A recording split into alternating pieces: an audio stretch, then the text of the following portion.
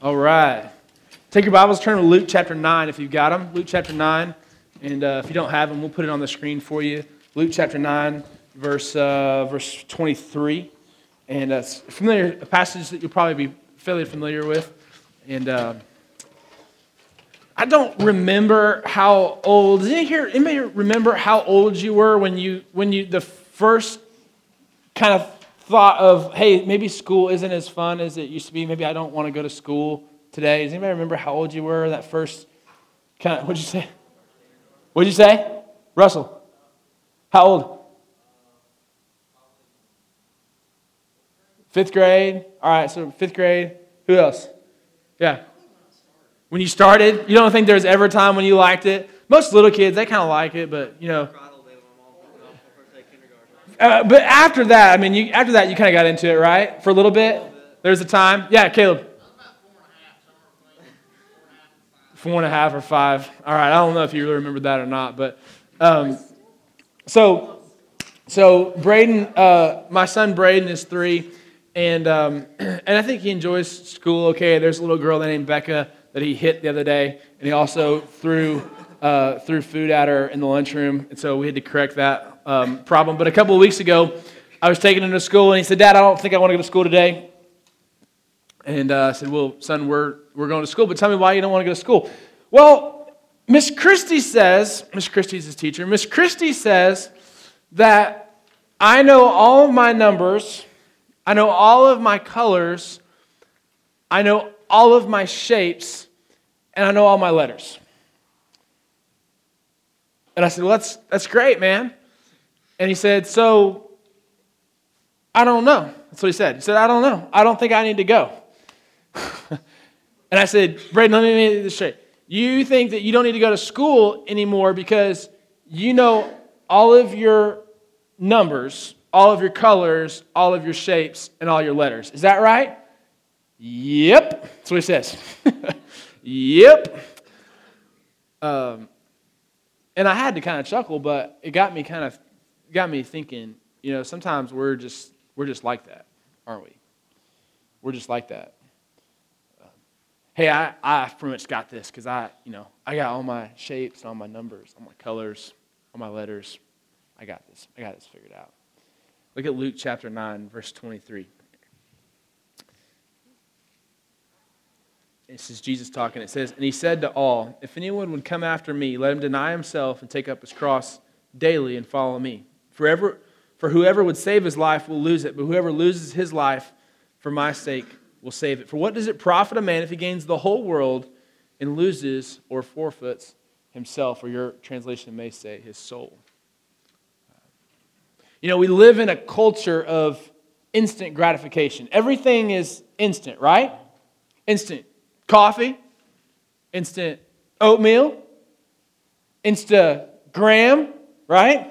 Everything is instant. Everything's immediate. We don't have to wait on hardly anything. If you're in a conversation and you're talking about maybe a favorite band or a sports team or a piece of information that you don't know, it's sometimes if there's a disagreement, sometimes it's a race to see who can Google it the fastest, right? What do? You just hop on your phone and you're gonna right there, Wikipedia. You just look it up, right?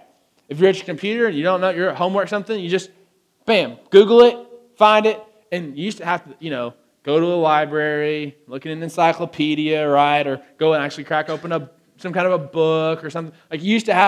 Information used to be a ways away. Communication, right? You used to have to sit down and write, not even that long ago, you had to sit down on a computer and write an email. Before that, you had to sit down and you had to handwrite a note or a letter. But now, right, it's just everything that's on our phone or our iPad or whatever. We can communicate with people all across the globe. It's really cool. But it's made our culture is everything is instant. You don't really probably realize this, but there's several studies have been done by different the TV stations, and I know a lot of you don't watch TV anymore because you go directly to different content, whether it's Netflix or websites or whatever. But programmers, in a 30-minute time frame, MTV usually only has about 16 minutes of programming in a 30-minute time frame. The other 15 14 or 15 minutes is advertisements, right? And in that 60, so everything's, if you think about 16 minutes, and so it's only like, watching 2 to 3 to 4 minutes of programming at a time, and even within that, everything's cut up real quick, right? Everything's always quick because our attention span, we've kind of been trained not to focus on things for very long. There's even a movement that's kind of coming, it's probably not going to permeate down for you when you're in schools, but the next kind of wave of educational learning environments and things that they're studying and they're trying is class times, that are still an hour to an hour and 20 minutes long, but that have like walking breaks every 15 minutes or so, where the whole class will go and kind of walk, or they'll get up, they'll do an activity every 8 to 15 minutes within a single block class, because they're seeing that in adolescence especially, our attention span is becoming shorter and shorter, right? Because everything changes, everything's instant, everything's happening very fast, and so that presents a problem for us sometimes in a culture of instant gratification, instant change, instant information, instant communication, in a culture that values instant things in an instantaneous manner. When we look at ourselves against the backdrop or the shadow of what the Christian life looks like in the Bible, we see something very different. We see that in Scripture and in our own sanctification, which is a fancy word that just means in the process of us becoming more and more like Jesus, that hardly ever does it happen in an instant, in a moment. There's almost nothing about theology, and there's almost nothing about our relationship with the Lord that's immediate, that's instantaneous. In fact, it's just the opposite.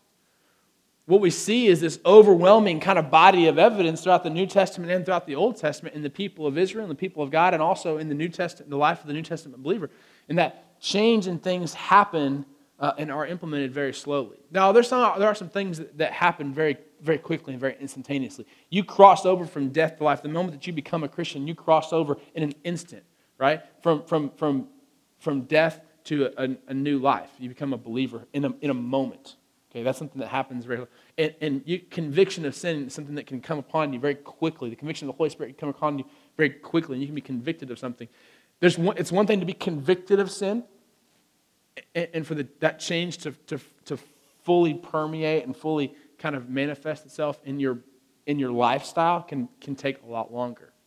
Okay, so the process of becoming more and more like Jesus, which is what we're talking about tonight, is a process. Is something, number one, you've got to understand. You've got to be committed to something for the long haul. Look at the text and look what Jesus says. It says, "If anyone would come after me, first let him deny himself." You have to realize that you're going to have to deny. There's some things that are going to have to be. That you're going to have to set aside some desires, some things that innately you would like to do and would want to do, that you're going to have to deny so that you can follow Jesus. You have to deny himself and take up his cross daily and follow me. And he doesn't really specify a certain amount of time. If you like to look at it in the original language, it really implies that you're going to do this forever. For as long as you live, this is something you're going to have to do every single day. And there are some areas in life, it's going to be a battle every single day. That every single day you're going to have to get up and make a decision. I'm not going to gratify the flesh. I'm going to walk after Jesus. And I'm going to take up a cross, not necessarily a physical obstacle, but I'm going to take on an added burden, this added burden of not gratifying the flesh. I'm going to look towards Jesus, and I'm going to walk after Jesus. And you're going to realize it's a process, man. It's a process. Some of you, let me just encourage you for a moment, okay? Some of you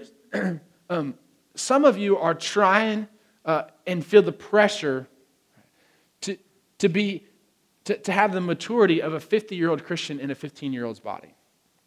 Can I just help you? Can I encourage you for a minute? Hey, relax. It's okay. Relax. It's okay. Just relax for a moment. Stop beating yourself up over things that you don't need to beat yourself up over. It's okay to strive to want to be like Jesus. It's okay to want to pursue holiness. All those things are great. But don't expect yourself to instantly mature to the place where maybe your parents or your grandparents or a mentor. Don't expect yourself to instantaneously transform from a 15 or 16-year-old believer who's trying to work through a body of emotion and changing hormones and a really difficult and challenging worldview. Don't and cultural context, don't expect yourself to instantly transform from a 15-year-old to a 50-year-old overnight. Understand that spiritual maturity is a process. Okay, here's the big idea for tonight, okay? Following Christ, right? Following Christ is a pursuit worthy of our greatest effort, but it is a lifelong pursuit. Following Christ is a lifelong pursuit worthy of our greatest effort. If you're taking notes or writing things down in your phone or maybe on a notepad, that's something I encourage you to write down. Following Christ is a lifelong pursuit worthy of our greatest effort. Okay? And here's why. Okay? Here's why. There was a time, I think there was a time in American Christianity and American culture where you could kind of get fire insurance, and the culture, and when I say fire insurance, you kind of get saved, like you're not going to hell, now you're going to heaven, and you could just kind of stop growing, and you could culturally kind of fit in.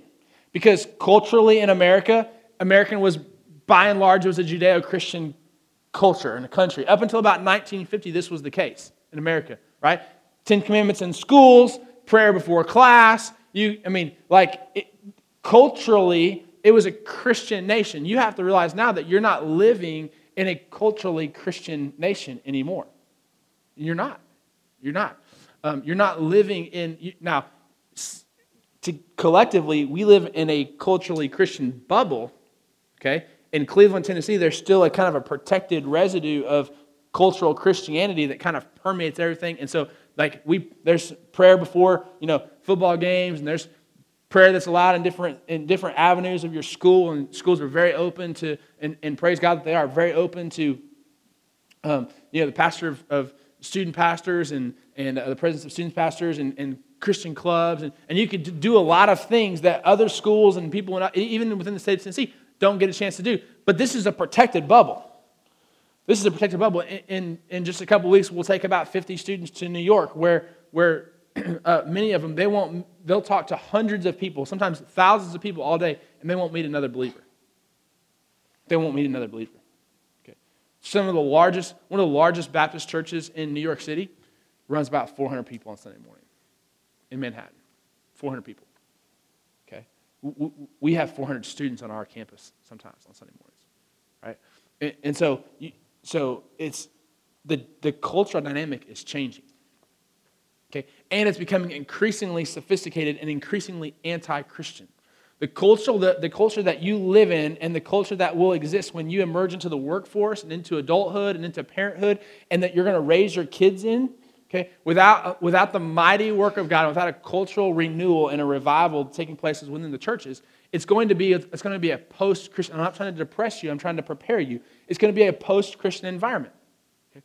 God is not going to be assumed to even be a realistic worldview, a monotheistic kind of the worldview that you kind of grown up around. If you've grown up like in this church or in a similar church, it's not going to be the predominant worldview. And you can already see that taking place even right now. And so part of what we want to prepare you for is this idea that, this kind of popcorn Christianity, right? Where you just learn a couple of phrases, and you kind of learn a couple of pithy responses to different cultural issues, and you just kind of learn a couple of things, and you just kind of skate by on just kind of a wanna answer. You just kind of generally pick up just some spot knowledge here and there, and you can just kind of answer the right questions in Sunday school and be fine. That kind of knowledge and that kind of intimacy with Jesus isn't going to get you anywhere within the cultural context. In fact, it's going to relegate you to the sidelines.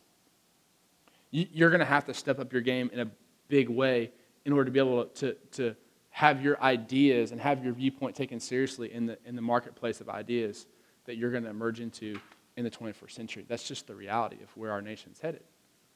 And it's actually a good thing. It's actually a really, really, really good thing. But here's what it's going to take. It's going to take a daily pursuit for the rest of your life.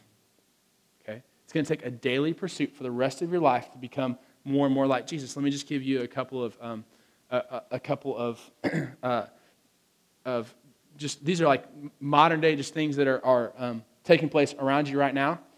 Okay, the whole issue of there's a new directive that came out around the first of the year by the U.S. Armed Forces, the Department of Defense, that basically basically allows females, okay, to play to play any role in the U.S. Armed Forces. It basically says that women can be involved not in combat now, but on the very front lines of combat, and there's really no role that females can't play in the theater of operations. Okay. Now, some of you might be sitting here and you're like inner Margaret Sanger. You're like, yes, that's right, man. That's girl power. Okay. Guess what? There's actually some really strong theological reasons why that may not necessarily be the best thing. Okay. There's a pretty compelling case why maybe. But here's the thing: if you're gonna enter into that discussion, and some of you guys are like, oh, it's the dumbest thing I've ever heard. Well, guess what? If the only thing you can come up with is, that's the dumbest thing I've ever heard, nobody's really going to listen to your argument, right? Nobody's going to listen to your argument. There's a huge debate going on in almost every single state at some point in the legislature about what the definition of marriage is, right? What is the definition of marriage? And marriage is being redefined now in some 7 or 8 or maybe 9 states now, that either through the courts or through a legislative process, marriage has been redefined to exclude simply the definition of one man and one woman, and now can mean a multitude of different things depending on what state you live in. Guess what? That's a huge issue that it's going to affect not only just the people that are applying for marriage outside, but it's going to affect every single person. It's going to affect your kids. Okay? It's going to affect the way that you raise your kids. It's going to affect the way that you conduct your business. It's going to affect the way that even your education is going to affect your ability to get into different education programs and different scholarships. And it's going to affect you in 1,000 different ways. And you've got to be in tune. You've got to know. You've got to be able to understand. Those are just two issues out of a multitude that are taking place in the marketplace of ideas around you, that if you don't pursue Christ daily, okay, you're not going to be able to understand and interpret and bring a voice to that discussion. Following Christ is a pursuit worthy of our greatest effort. He says that in verse 24, whoever would save his life will lose it. But whoever loses his life for my sake will save it. What does it profit a man if he gains the whole world or loses or forfeits himself? Here's the deal. The gospel is a free gift. Okay? The gospel is a free gift. But discipleship, following Jesus, it's costly. It's going to cost you something. It's going to cost you an opportunity cost. You're going to have to give up other opportunities in order to follow Jesus. And it's going to hurt sometimes, right? It's going to be difficult sometimes. You have to take up your cross daily, it says, and follow after him. Surrendering to Jesus, that's easy. Surrendering to Jesus is easy. When we're broken, it's easy to surrender to him. To obey Jesus, that's hard, isn't it? Right? It's easy to surrender, but it's hard to obey.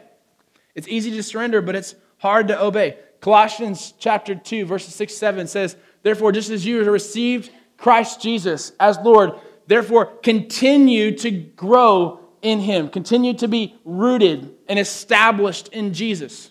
Right? We have to continue. It's a lifelong pursuit every single day to be further rooted and further grounded in Jesus and who he is. I don't have any idea where we're at in time because normally I have the time right here. Somebody tell me where are we at time-wise? What time is it? 8:29. Okay, good deal because we're almost done. All right.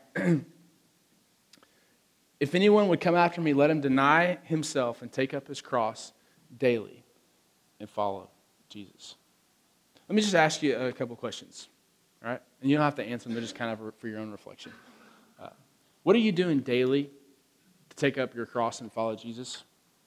Are you as committed to following Christ as you are anything else in your life? Is there anything else in your life, in your world, that you're more committed to than following Jesus?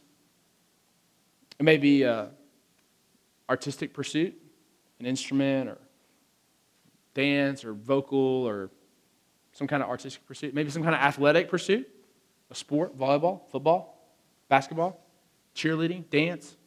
Maybe academics.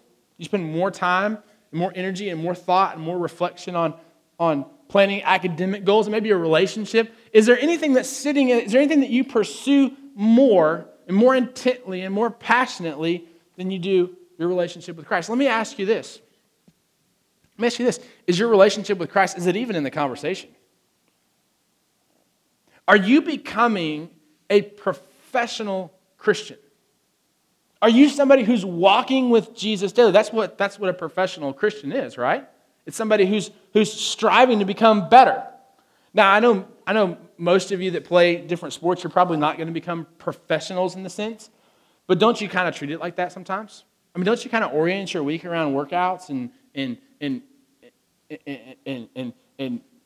optional practices? And those of you that are many of you just got done with plays and all that kind of stuff, like or your business or your job or whatever it is. Don't you kind of orient yourself towards becoming a professional in the sense that you want to be the very best at it that you can be? Well, why not your relationship with Jesus? For many of us, why does Jesus get the leftovers after we pursue the athletic events and the artistic accomplishments and the academics and the relationships? Why do we give Jesus what's left over? Why does he get 7 minutes at 11, after 11 o'clock when you're getting into bed just to kind of maybe read a couple scriptures and pray and be done? What makes you think that's what's going to carry you through on a lifelong pursuit? How much of Jesus are you really going to know if that's what you're going to give him?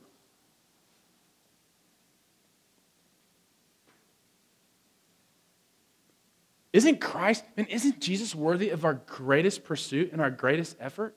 Shouldn't knowing Christ, man, shouldn't it be the one thing? If we orient our lives around anything at all, shouldn't it be that? Shouldn't it be the one thing?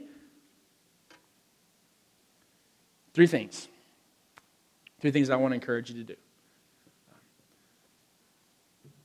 After you've decided, hey, I'm willing to make following Jesus a lifelong pursuit that gets my very best. That gets my very best. Three things you can do. Number one, read. Read the scriptures. Read books that matter. Read about ideas and people that do incredible things for the kingdom. Okay? I recently went up to check on our New York trip. It's a couple weeks ago, and David Hicks preached for me, and I was out of town because I had to be there on a Wednesday. And when we fly, the church pays for us to go up, and I went with Jim Burleson and Brian, and the three of us went up, and we worked like 18 hours a day. We were up there for like 2 days, but the church pays for our plane ticket, and so we fly in coach, and we try to buy our tickets through the cheapest way possible. And if there was something cheaper than coach, we would fly in that. But we fly, we walk past the first class cabin. And by the time we get to board the plane, they've put in like luggage. They put all the first class passengers, all the like business class passengers, all the people that are like, more important than us in coach, and then we get to board the plane. Like we're the very last people that they have room on the plane. We get on the plane, and so I'm walking past first class, and I noticed something. It was like 3 flights in like 30 hours, something like that, and I walked past, and I realized that there's nobody in first class. These guys that were flying first, none of them, like they're all like obviously like very business-minded guys. None of them were like playing Angry Birds, right? None of them were like flipping through Entertainment Weekly. None of them were.